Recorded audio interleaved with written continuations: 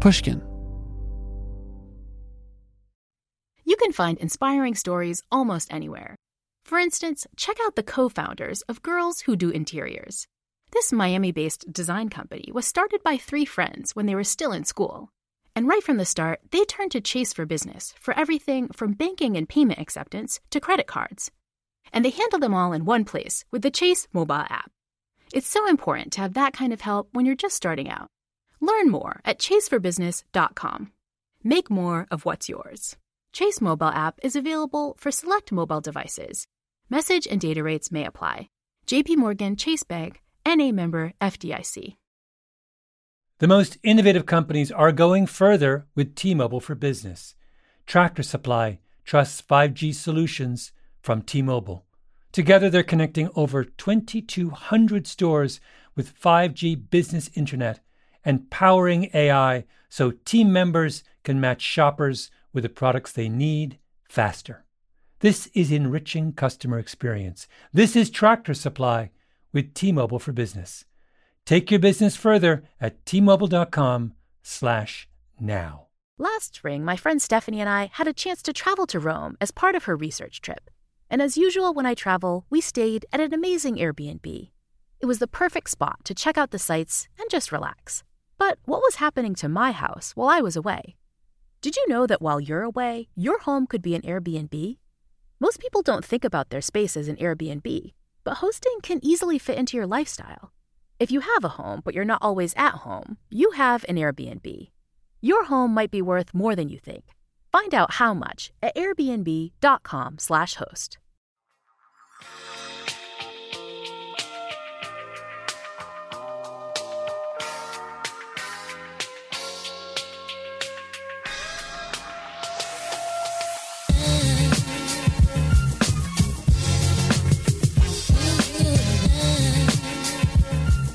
Hey everyone, welcome to episode 14 of Talk Easy, a weekly podcast of intimate interviews with the people shaping our culture today. I'm Sam Fragoso, thank you for tuning in. Before we get into it, I want to talk about iTunes reviews, everyone's favorite subject, I'm sure. And I know every podcast you listen to repeatedly asks its listeners to leave them a review. It helps us reach new people, they'll tell you. Hell, I've told you that. And it's true. But more importantly, in our case, Talk Easy is an independently produced and distributed show. At least for now, that is. In clear language, that means we don't have a larger apparatus to promote and create what we're doing here. I suspect, quite honestly, that this won't always be the case. Or rather, I hope it's not. But in the meantime, this is a program built on a little bit of sleep, a lot of caffeine, and most importantly, genuine love for what we're putting out into the world. And so, if you've enjoyed this podcast in the past, it would mean a lot if you can consider writing a review or sharing it with your friends. It doesn't even have to be a lengthy review, just the words, "this show good," would suffice. Anyway, that is my speech. I'm done. Let's get on to the show. This week on Talk Easy, we have documentarian Alex Gibney. If the name sounds unfamiliar, I assure you you've seen at least one of his many movies. And by many, I really mean so many I can't even run through his resume because it would take the duration of this show.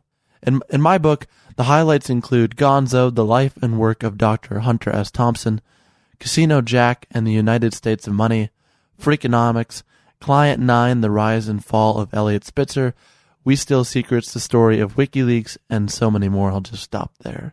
His most recent work, titled 0 Days, which comes out this Friday, is an exciting and revealing portrait of cyber warfare in the 21st century. If you get up in the morning and turn off your alarm and make coffee, power plants, power grids, and pump gas, transportation, telecommunication, and use the ATM, you've touched industrial control systems. It's what powers our lives. Most of these systems are relatively easy for a sophisticated hacker to get into. The security experts who are studying Stuxnet really think it required the resources of a nation state. It spread to any Windows machine in the entire world. We didn't know if it was set to turn off all electricity plants around the world, or it would start shutting things down or launching some attack. When it comes to Gibney's output, there's a lot to unpack here. His films are often thrilling and entertaining in ways other documentaries are not. For some, This trademark has become a point of contention within the doc community.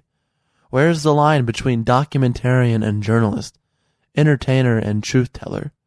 Gimney opens up about a lot of this and more, including his unnerving experiences with the Church of Scientology during the making of Going Clear, the problems with contemporary media, and, my personal favorite subject, the tortured and cursed mythology of the Chicago Cubs, which he painfully explored in the 30 for 30 doc, Catching Hell. So, finally, here is Alex Gibney.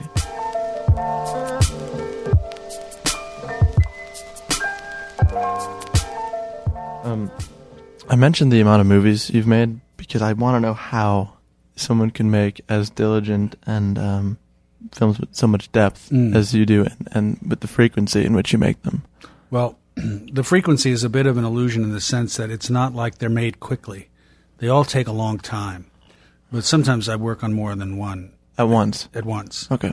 And particularly in the cutting room. So I could have 2, sometimes 3 movies in the cutting room at a time. And sometimes on some we'll stop, and then I'll move over to the other one. And that allows you, particularly on investigative projects, not to have to kind of cut the cord when you run out of money, because you can husband your resources a little bit more carefully. How often are you running out of money? Well, if you're going for 2 years, right, that's a long time. Yeah, and we budget accordingly, but it's just like it can't go on forever. Right. At some point, there's a finite amount of resources, so you come up with a budget, but sometimes the way of stretching that budget is to shut down for a while, or cut back to all but a few very important people, and then keep going, so that you can then dig back in later. Some documentarians take decades to finish movies. I mean, I've not. The longest one for me was the Lance Armstrong film, right? Which, for obvious reasons, that took 5 years, and we went through a lot of Sturm und Drang on that, right? But yeah, I don't know what to say. I mean, at some point, I remember I made the Enron film. I think I've made some very quickly. The film I made with Eugene Jarecki, Trials of Henry Kissinger, we made that in about 3 months. And Enron, I think, was about 9 months. The Lance Armstrong one is interesting because you were lied to. Right. Very explicitly. Yep. And you mentioned it in the film. Right. How often do you think that happens? I think it happens a lot. Yeah, I imagine so. I think it happens a lot. And I'm usually not one who will call people on it necessarily in the moment. It's once I'm in the cutting room. That's a conscious choice, so that you're not calling him on it. Yeah, it's a conscious choice not to be sort of the on-camera anchor who's interrupting. That's more of a live TV thing. My job is to get people to tell their stories the way they want to tell them. I will come back and I will redirect, particularly if I think they are lying to me. I'll ask them the question again and phrase it a little bit differently, maybe supply some more information. But if they insist on lying to me, then I let them lie. Do you get annoyed? Yeah. You get annoyed, but, it's I found myself lying in odd moments when I don't think there's any particular reason for it. So I see it as kind of a human trait. It's not a really good one. What are you lying about? Well, I don't know. Nothing super important, but sometimes, I don't know, you don't want to tell somebody some bad news or something, or you come up with you shade a story that makes you look better than you should, that kind of thing. That's human. Yeah. That's natural.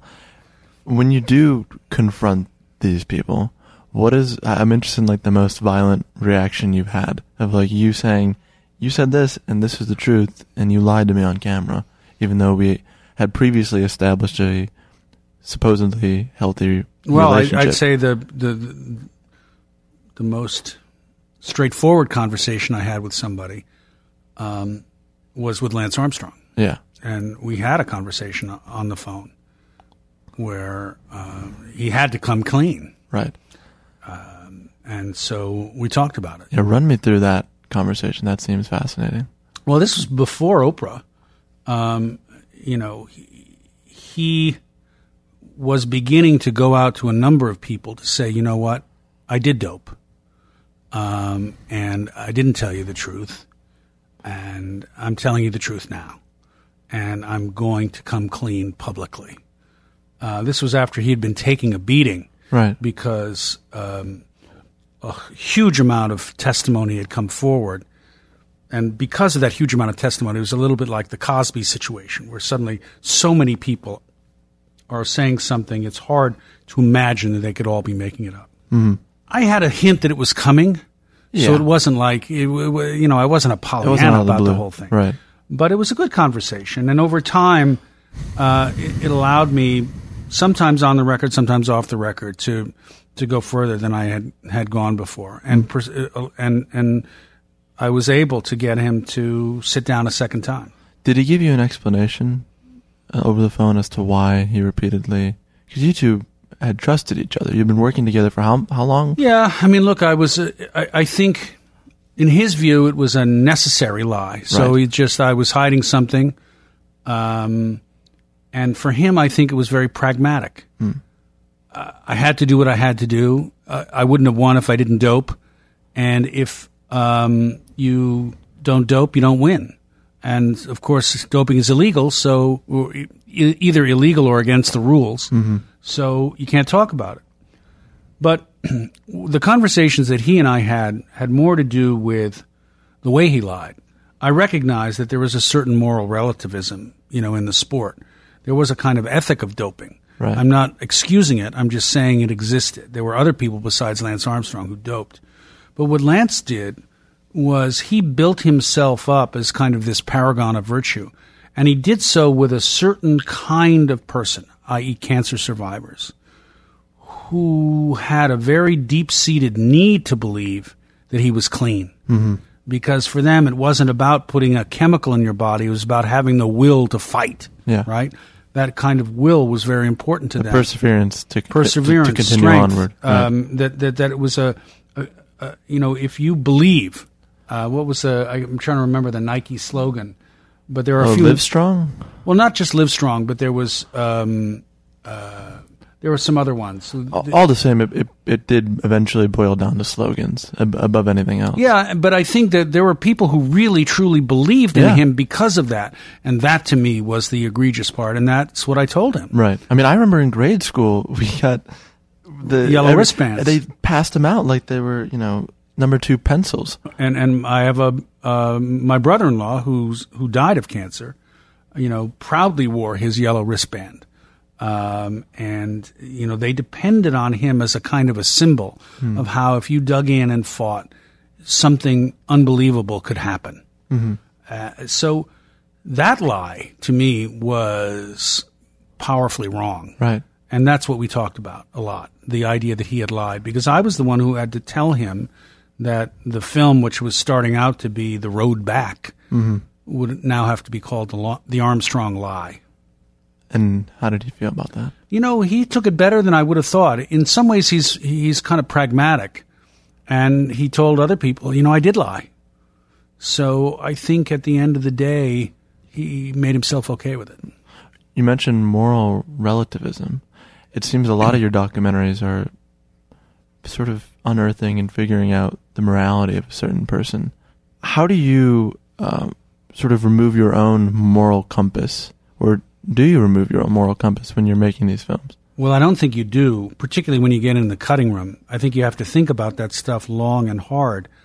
But what happens in the cutting room is a little bit different than what happens when you're filming, either in the street, on the road, or in an interview situation.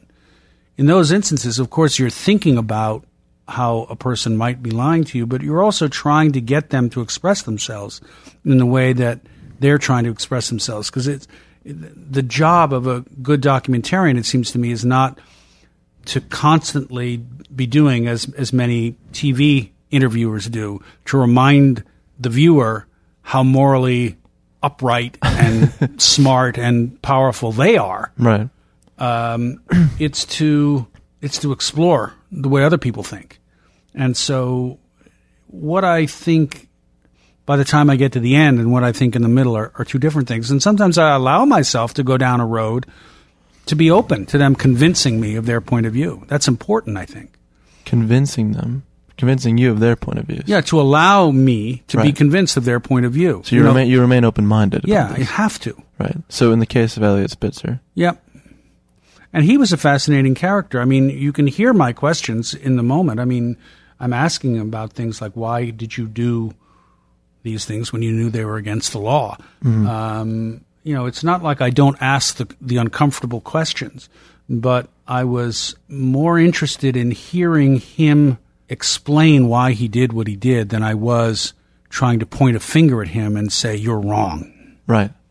Which is what you think most folks in media do. Well, you see it a lot on TV news. Mm-hmm. The camera's supposed to be on the other person, but in a way it's really on them. A long time ago, Michael Arlen wrote a great piece about sort of the worst part of 60 Minutes. You know, there's some great journalism done on 60 Minutes, but the worst part is where everything's about the actor, which is the correspondent who's convincing you what a great guy or gal he or she is, Right. rather than really probing and trying to understand on a deeper level what goes on in somebody's head. It kind of reminds me of that scene in Broadcast News with William Hurt. Do you remember this? What, the one where he starts crying? Oh, and, right. In the middle, and the camera cuts to him. Yeah, that's right. And Albert Brooks is infuriated as it's breaking all his journalistic all codes. his journalistic codes, yeah. Yeah. Do you have documentarian codes? Yeah, you have to have. And sometimes there's straightforward journalistic codes, and sometimes they're rules that you apply to the film you're making. I mean, for example, in this current film, we have a character who is rendered, who is a composite character, which, in print journalism would be a no-no. In this case, I think it's perfectly valid and truthful and also valuable for source protection. Likewise, in Client 9, I found one of the escorts who was very important in that story, persuaded her to talk, but she wouldn't go on camera. And her voice was very distinctive. So we hired an actress. And the first time you're introduced to her, we don't say that she's an actress. We do reveal it by the end. But we did that on purpose. And the reason was it was a story about how everything is different than the way you think it is. So you present things as one way, and then you find out something else about them. You see, this black artist with this straw cowboy hat. You think he's an artist, and what is he doing in this movie? And then you find out, oh, he was a booker for one of these agencies, one of these escort agencies. And everything is a kind of a misdirect because nothing is exactly what it seems on the surface. I think some of the criticism you've received for doing that is because the line between documentarian and journalist seems to be constantly blurred. I don't know that I'm not sure. This comes up over and over again, particularly in talking about my work in terms of the line between the documentarian and the journalist. I suppose you could see what I do more as the new journalism. You think of when Truman Capote did In Cold Blood, it's not newspaper journalism. But I would argue that journalism, they have a set of rules, even in the daily paper, where they carve things up and repurpose quotes and shade things in order to make a compelling story that people read. And so within that context, that's what documentarians do too, or that's what I do. I should just speak for myself. That's what I do. I try to make a compelling story that I think is fundamentally truthful. But that doesn't mean that, for example, in the case of the actress in Client 9, I could have shot her in the traditionally accepted way of putting her in front of a light and metallically altering her voice. And we tried that, actually. But it rendered her as a kind of caricature, as a sort of, somebody in the witness protection program. And there was a sort of a monstrous quality about her, or a dark quality about her, that was not at all in line with who she really was. Right. And I think actually what we did with the actress was much closer to the truth of who she was and what kind of truth teller she was in this case than the hoary old convention. So sometimes I think as a filmmaker, you have to use techniques that may be fictional, but fundamentally more truthful than doing something in a kind of prescribed fashion. So do you consider yourself part of the new school of journalism? I mean, I consider myself a filmmaker with a kind of a journalistic bent. Yeah. That's a fair description. Yeah. But people still approach your movies as if it's fact? That everything presented is... Are you okay with that? I don't have anything... there's nothing in my films that I feel is intentionally... inaccurate or... Yeah, inaccurate. Right. And all of my films go through a really rigorous fact-checking process.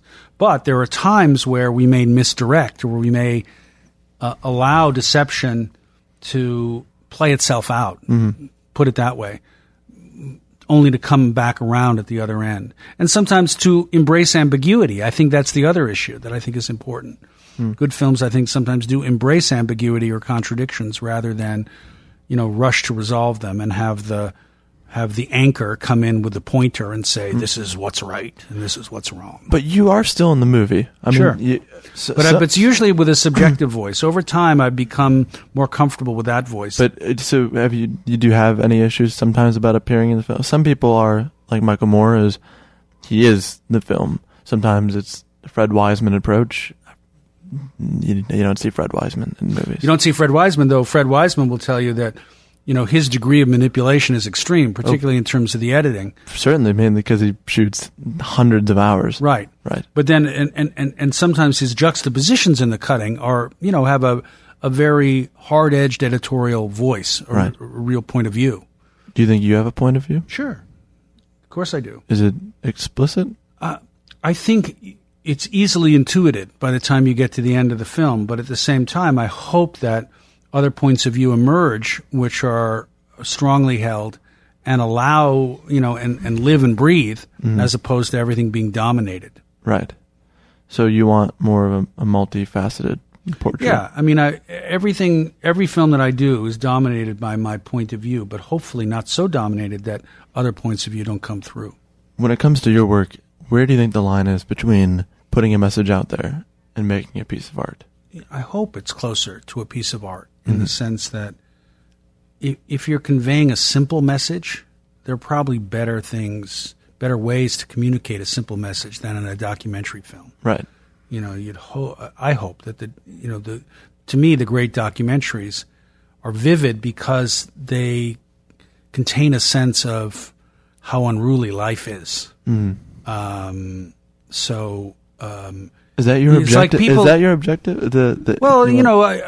Inevitably, like, people get angry at my films, and there's a sense of injustice, but what are they angry about? Well, it depends on the movie. I mean, if you saw Mea Maxima Culpa, you'd be pretty pissed off at the Catholic Church, I think, in terms of the way they covered up crimes. But I think that, to me, art is about embracing the contradictions of everyday life so that everything isn't so simple. It's not so complicated that it's incomprehensible. And, a lot of what I try to do in my films is to make complicated things at least understandable. But within that context, particularly in terms of human beings and human psychology, it's not so simple. Right. It's not a world of white hats and black hats. You do often take very complex ideas and manage to make them palatable for an American audience. Do you worry that you may simplify them? I don't think so. I think that part of what I do, and usually because it takes me a long time to understand what's going on, and if I can understand it, then I should be able to present it clearly to a viewer. But that's part of the virtue of what my films can do, I think, is to wade into something complicated and to at least be able... I think there are levels of complexity. You want to be able to say clearly what's going on and not confuse people, but at the same time embrace the ambiguities of human behavior. Do you ever run into mid-project and you think, oh, I can't move forward with this project, or you no longer find it interesting? I've not gotten to a point where I didn't find it interesting. Usually the ones I've taken on, I'm pretty certain they were interesting. But certainly I've gotten to places with a lot of my films where I thought, oh my God, how are we going to get there? And, 0 Days would certainly be one of those, because it's so complicated and so few people were willing to talk on the record. It made it very difficult. In We Steal Secrets, Julian Assange refused to talk. But that, in its own wonderful way, led me to Chelsea Manning. And Chelsea Manning ends up being kind of the heart of the film. So, that's the glory of doing documentaries. Sometimes when you're blocked, the workaround ends up being more interesting than the original road you thought you were taking.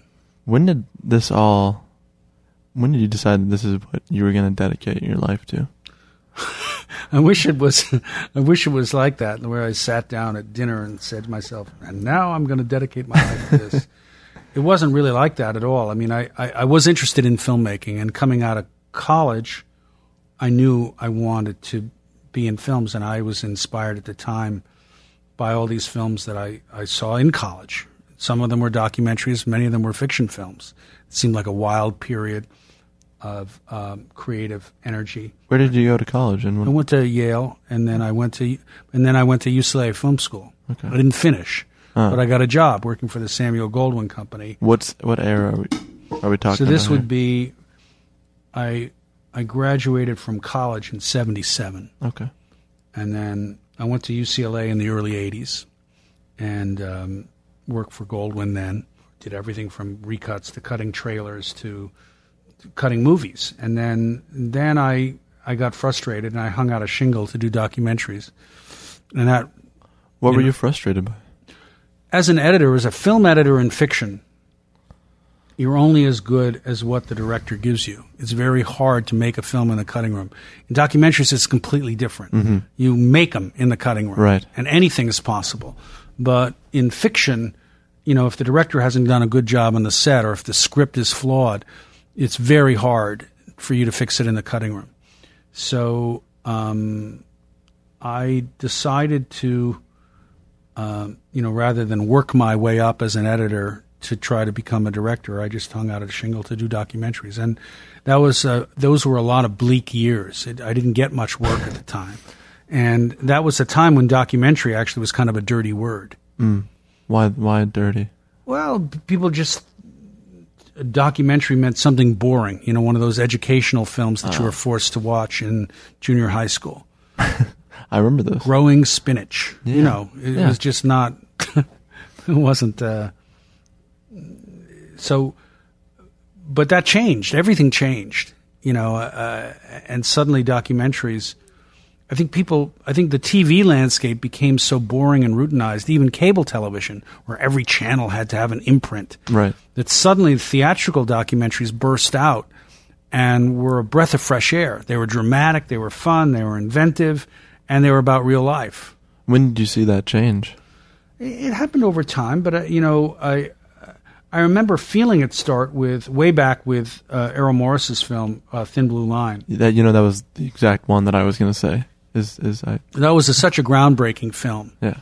But also some of the Europeans, like Werner Herzog, were making really interesting documentaries. Wim Wenders, and then in the United States, I remember, the kind of thinking breakthrough for me happened with The Trials of Henry Kissinger, which was a film I wrote and produced, and Eugene Jarecki directed it. But it was a film about the dark side of Henry Kissinger that we couldn't get funded by American television. Mm-hmm. The BBC gave us some dough, but the only way we could get it seen in the United States was to put it in theaters. Uh-huh. And it was entertaining enough so that people went, and it was also a subject that they weren't allowed to see on television. So suddenly, they were pouring into theaters. It was great. It was a revelation. And then because it was sanctified as entertainment, suddenly it could be put on television. So it was a big lesson, which is if you tell an engaging story, you can say just about anything you want. And did you feel like after the Kissinger project that your career was moving in the direction that you wanted? Yeah, it did. Then I produced this series called The Blues with Martin Scorsese, and there I didn't direct any, but I was watching other filmmakers do these documentaries in a very personal way, sort of like in the Tom Wolfe, Truman Capote, Norman Mailer kind of new journalism thing. And then I did Enron, and then I was off and running. Yeah.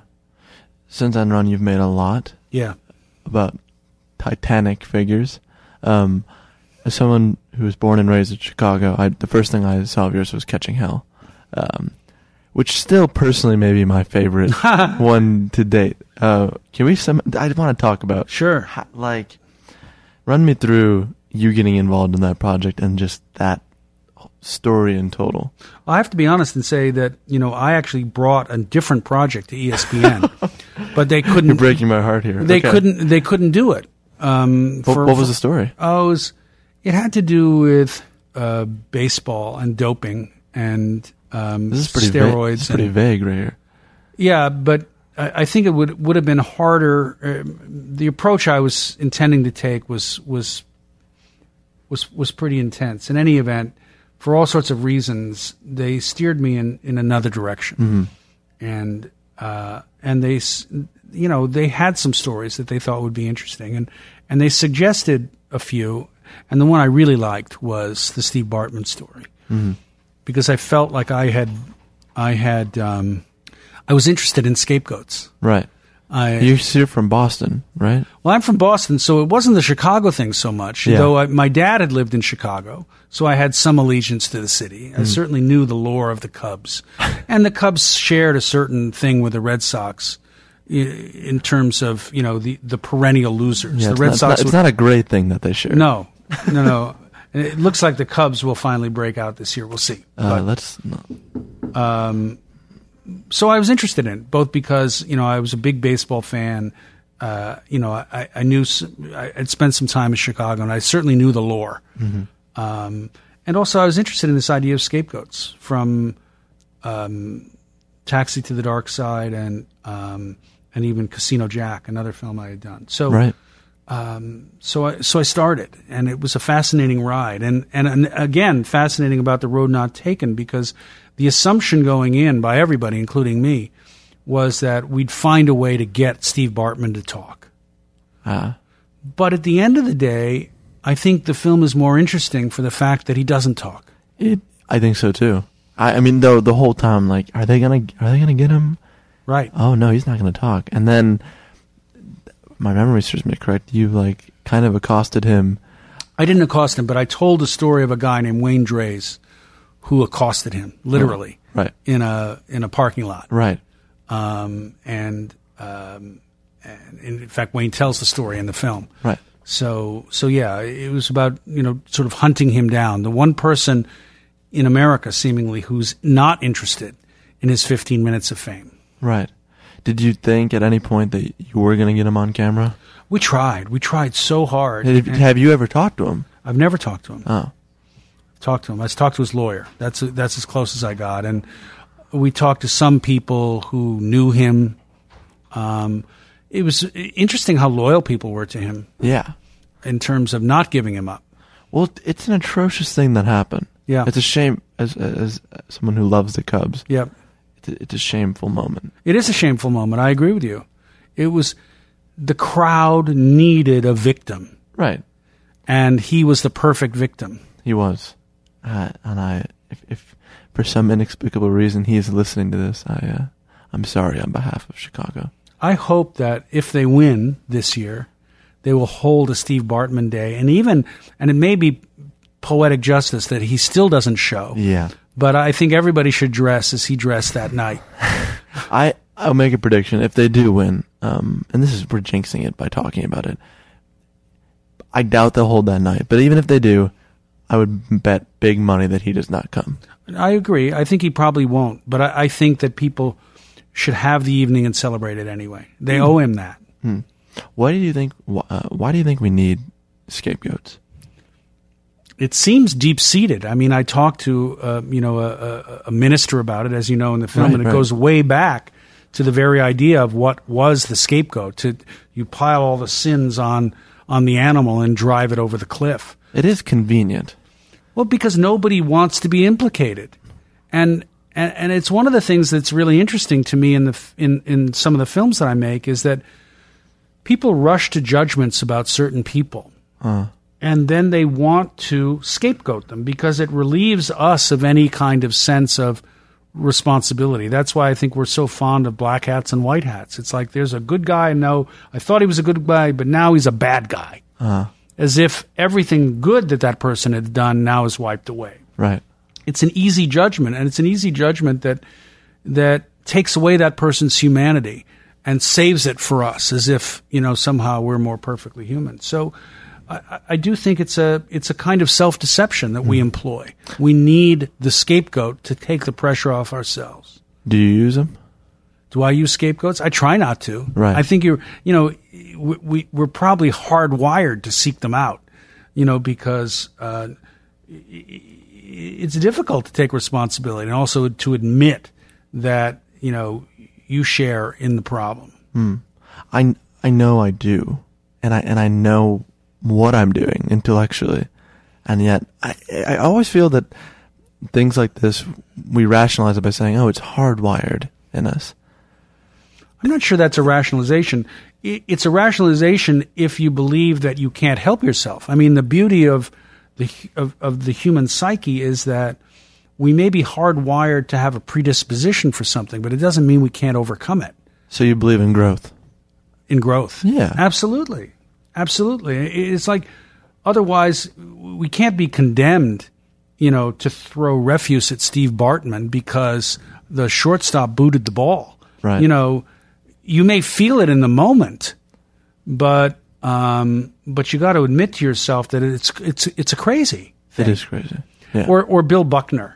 By the time the ball skirted under his legs, which is a much more terrifying image for a scapegoat because, Bartman didn't end the game. He just started a series of events. Right. If you believe in that kind of fate. Is it wrong that I do? That you believe? I kind of do. It's not entirely his fault, but it also a little bit is. Am I crazy for believing that? Is that superstition? I no longer believe it. I mean, I can understand why people do, but I no longer believe it. Having seen how many people reach for that ball, number one. I know. And then also having then looked at... I know what happens after. I know there's a seventh game that no one thinks about. Right. There's another error. There's at second also base. what Moises Alou does. Right. Throwing the glove. Right. I know this. And yet, most of my family... Think of it this way. Okay. If the bar owner, I think his name was Looney, Pat Looney, I think, had been the one who tipped the ball, and he had stood up, and he had given everybody the finger after they started to boo him, I think the incident would have just moved on. But there was something about... What was most disturbing to me about the Bartman incident was that Bartman was the perfect victim because he just sat there with his headphones on and his head and his hat, looking straight ahead, looking like a deer in the headlights. And so because he was meek, it almost engaged and enraged the crowd even more. Yeah. And that, to me, is the terrifying part. He physically personified the scapegoat. Yes. It wasn't just the actions. It was, look at this person with headphones in while he's close to the field, looking meek. And he seemed to be so distant and dissociated and not engaging with the crowd and fearful. Right. And that somehow gave permission to the crowd to be even more aggressive and brutal. Yeah. I feel bad. I do. I feel bad. No, it was a terrible moment. And yet it is a moment of humanity. I mean, that's the interesting thing about it. And of course, we all are like that. We're looking for reasons. How could it have happened? Was that the moment? Did the Cubs start to choke as a result? Maybe. Yeah, maybe. Let's talk about the Scientology documentary. Incredible in terms of scaring the shit out of me. And everyone I know who's seen that film, which is a lot. That movie got a lot of play and was talked about quite a bit. I don't know if it's your most popular film. I don't know how you... I don't know how you measure, but a lot of people saw it. Yeah, a lot of people saw it. In part because it was on HBO, I think, right? How are you feeling about the Church of Scientology now that the project's out? Have people reached out to you since then? Sure. A lot of people, ex-members, reached out, very grateful that things that were formerly not able to be spoken were spoken. Mm-hmm. And sort of engage them to start speaking out more often. Right. Do you see deterioration at all in terms of the church? I think the church, has its fanatical defenders, and it certainly still has a lot of cash. But I don't see a lot of people rushing to get into the Church of Scientology. And I think it has been weakened, and I think it will continue to be weakened. The internet, I think, was a big part, but Going Clear played an important role, I think. It also played a role, too, talking about Bartman and scapegoats and so forth. I think for a lot of people, one of the valuable things about Going Clear was it showed a number of Scientologists or ex-Scientologists up close. Right.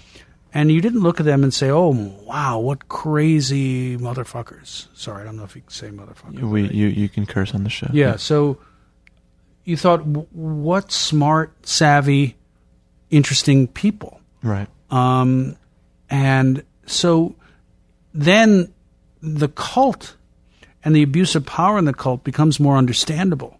You're seeing it as a human experience, not the experience of sort of distant nut jobs with which you have nothing in common, with whom you have nothing in common. So that, to me, was the powerful part. That's why the film starts by tracking how all those people got into the church, what they got out of it, and then, once the church had their clutches into them, how they abused that power. I'm impressed. I mean, I'm interested.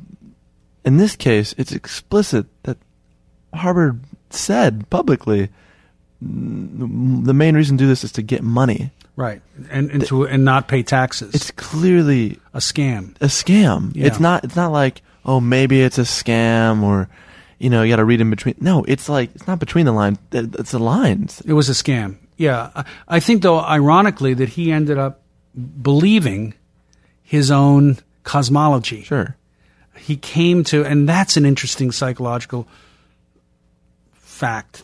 And I think it's not just about religion, but all kind of belief systems. So you're talking about it's not a lie if you believe it? Right. That's the George Costanza line. Yeah. It's a good one. Yeah. Yeah, that I guess he bought into it. It also quite literally paid off to Well, buy it definitely into it. paid off, but he bought into it so much so that, he's asking one of his fellow Scientologists to hook up the e-meter to, extra load of voltage in order to zap the thetans out of his body. I mean, that's somebody who's become a true believer. Someone who's gone mad. Yes. Right. Exactly. How do you reckon with folks like Tom Cruise or Travolta?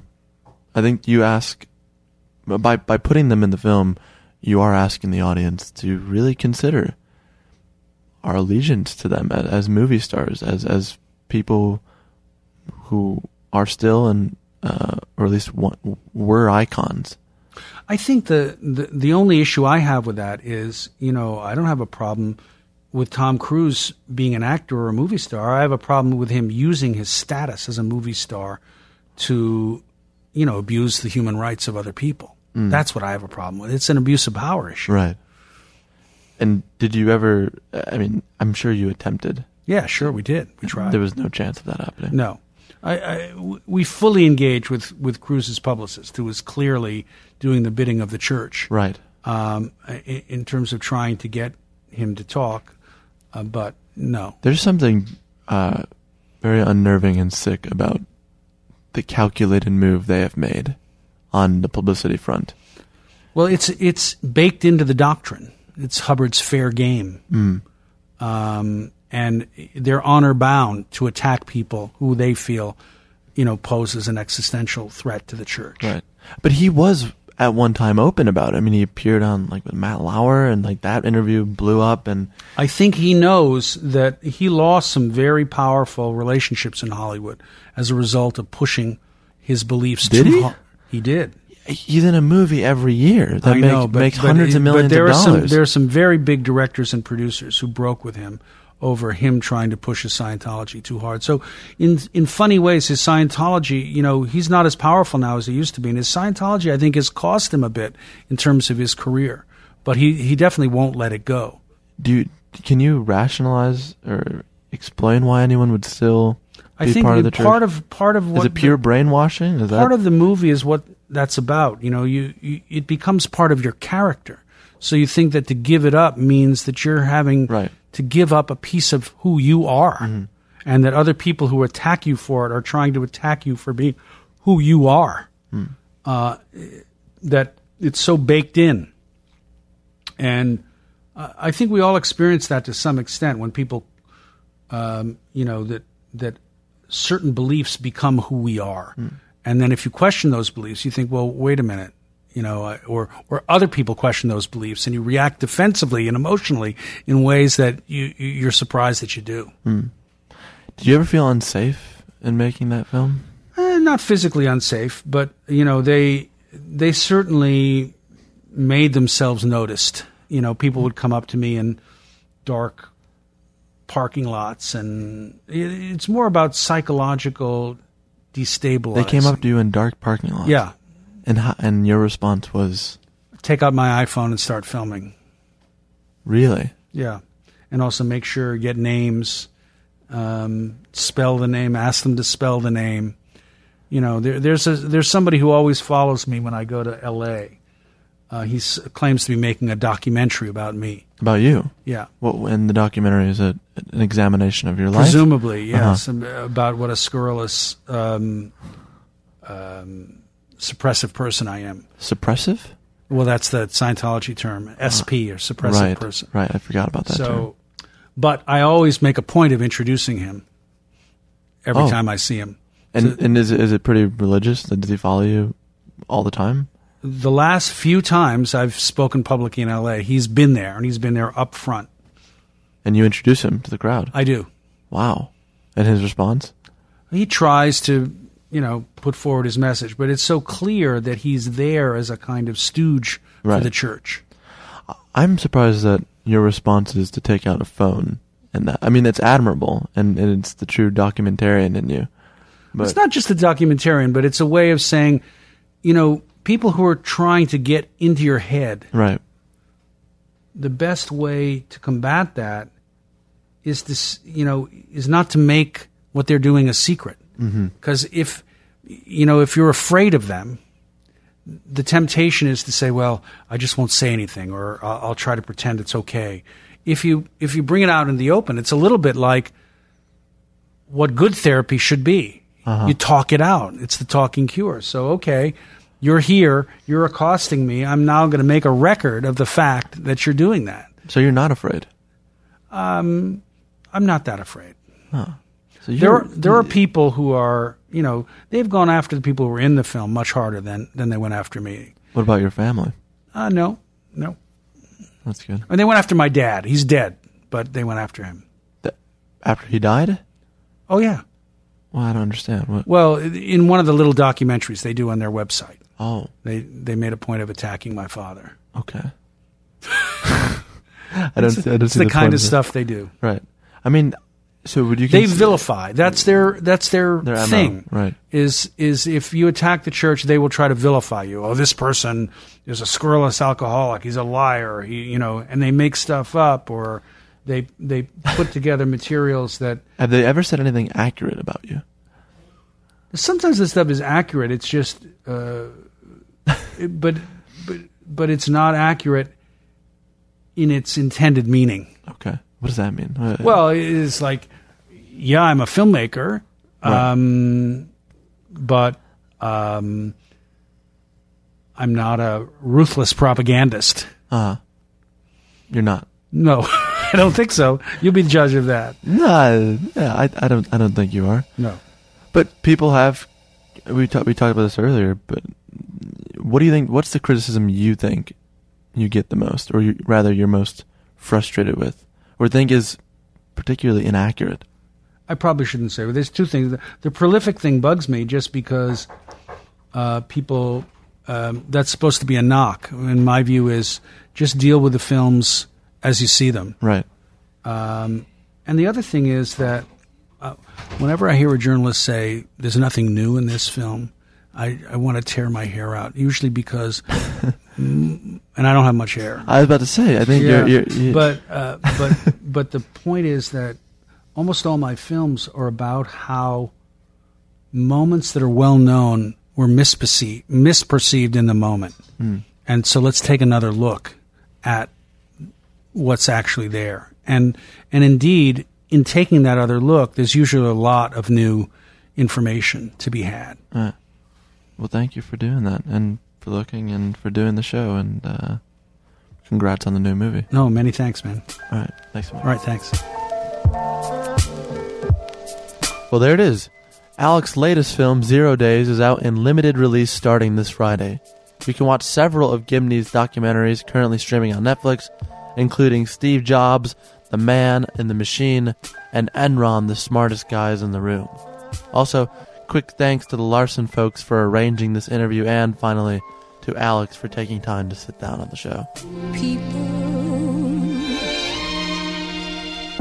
If you're listening, do be sure to subscribe to the show on iTunes, SoundCloud, or your favorite podcasting app. If you'd like to say hello, hi, or whatever, feel free to do so at talkeasypod@gmail.com. You can also follow the show on Twitter, Facebook, and Instagram at TalkEasyPod. And lastly, if you enjoyed what you heard today or any previous episodes, please do consider giving us a review on iTunes.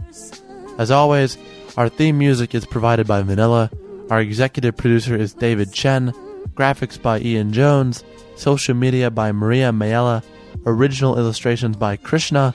The show is produced and edited by Corey Attad. I'm your host, Sam Fragoso. Thank you for listening. I'll see you next week.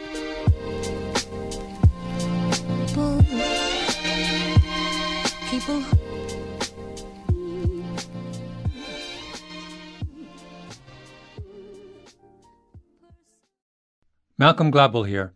Let's re-examine the details of your employee benefits. With the Hartford Group Benefits Insurance, you'll get it right the first time. Keep your business competitive by looking out for your employees' needs with quality benefits from the Hartford. The Hartford Group Benefits team makes managing benefits and absences a breeze while providing your employees with a streamlined, world-class customer experience that treats them like people, not policies.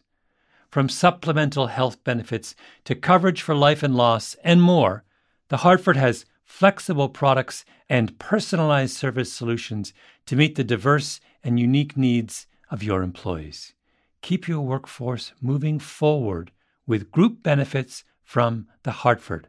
The Buck's got your back. Learn more at thehartford.com/benefits.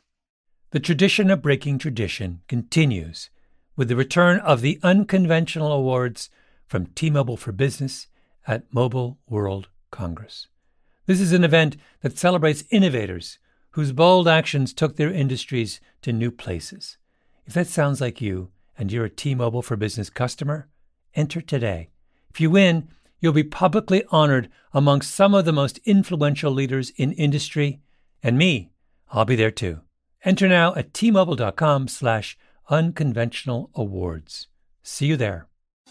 Thinking of popping the question? Diamonds Direct has an offer you can't miss. This month only, buy a natural diamond engagement ring of 1 carat plus and receive a free natural 1 carat diamond tennis bracelet valued at $2,000. Imagine giving her the ring of her dreams and her wedding gift all at once. No one provides education, selection, and value like Diamonds Direct. Your chance to get a free tennis bracelet from your friends at Diamonds Direct won't last long. Details at diamondsdirect.com.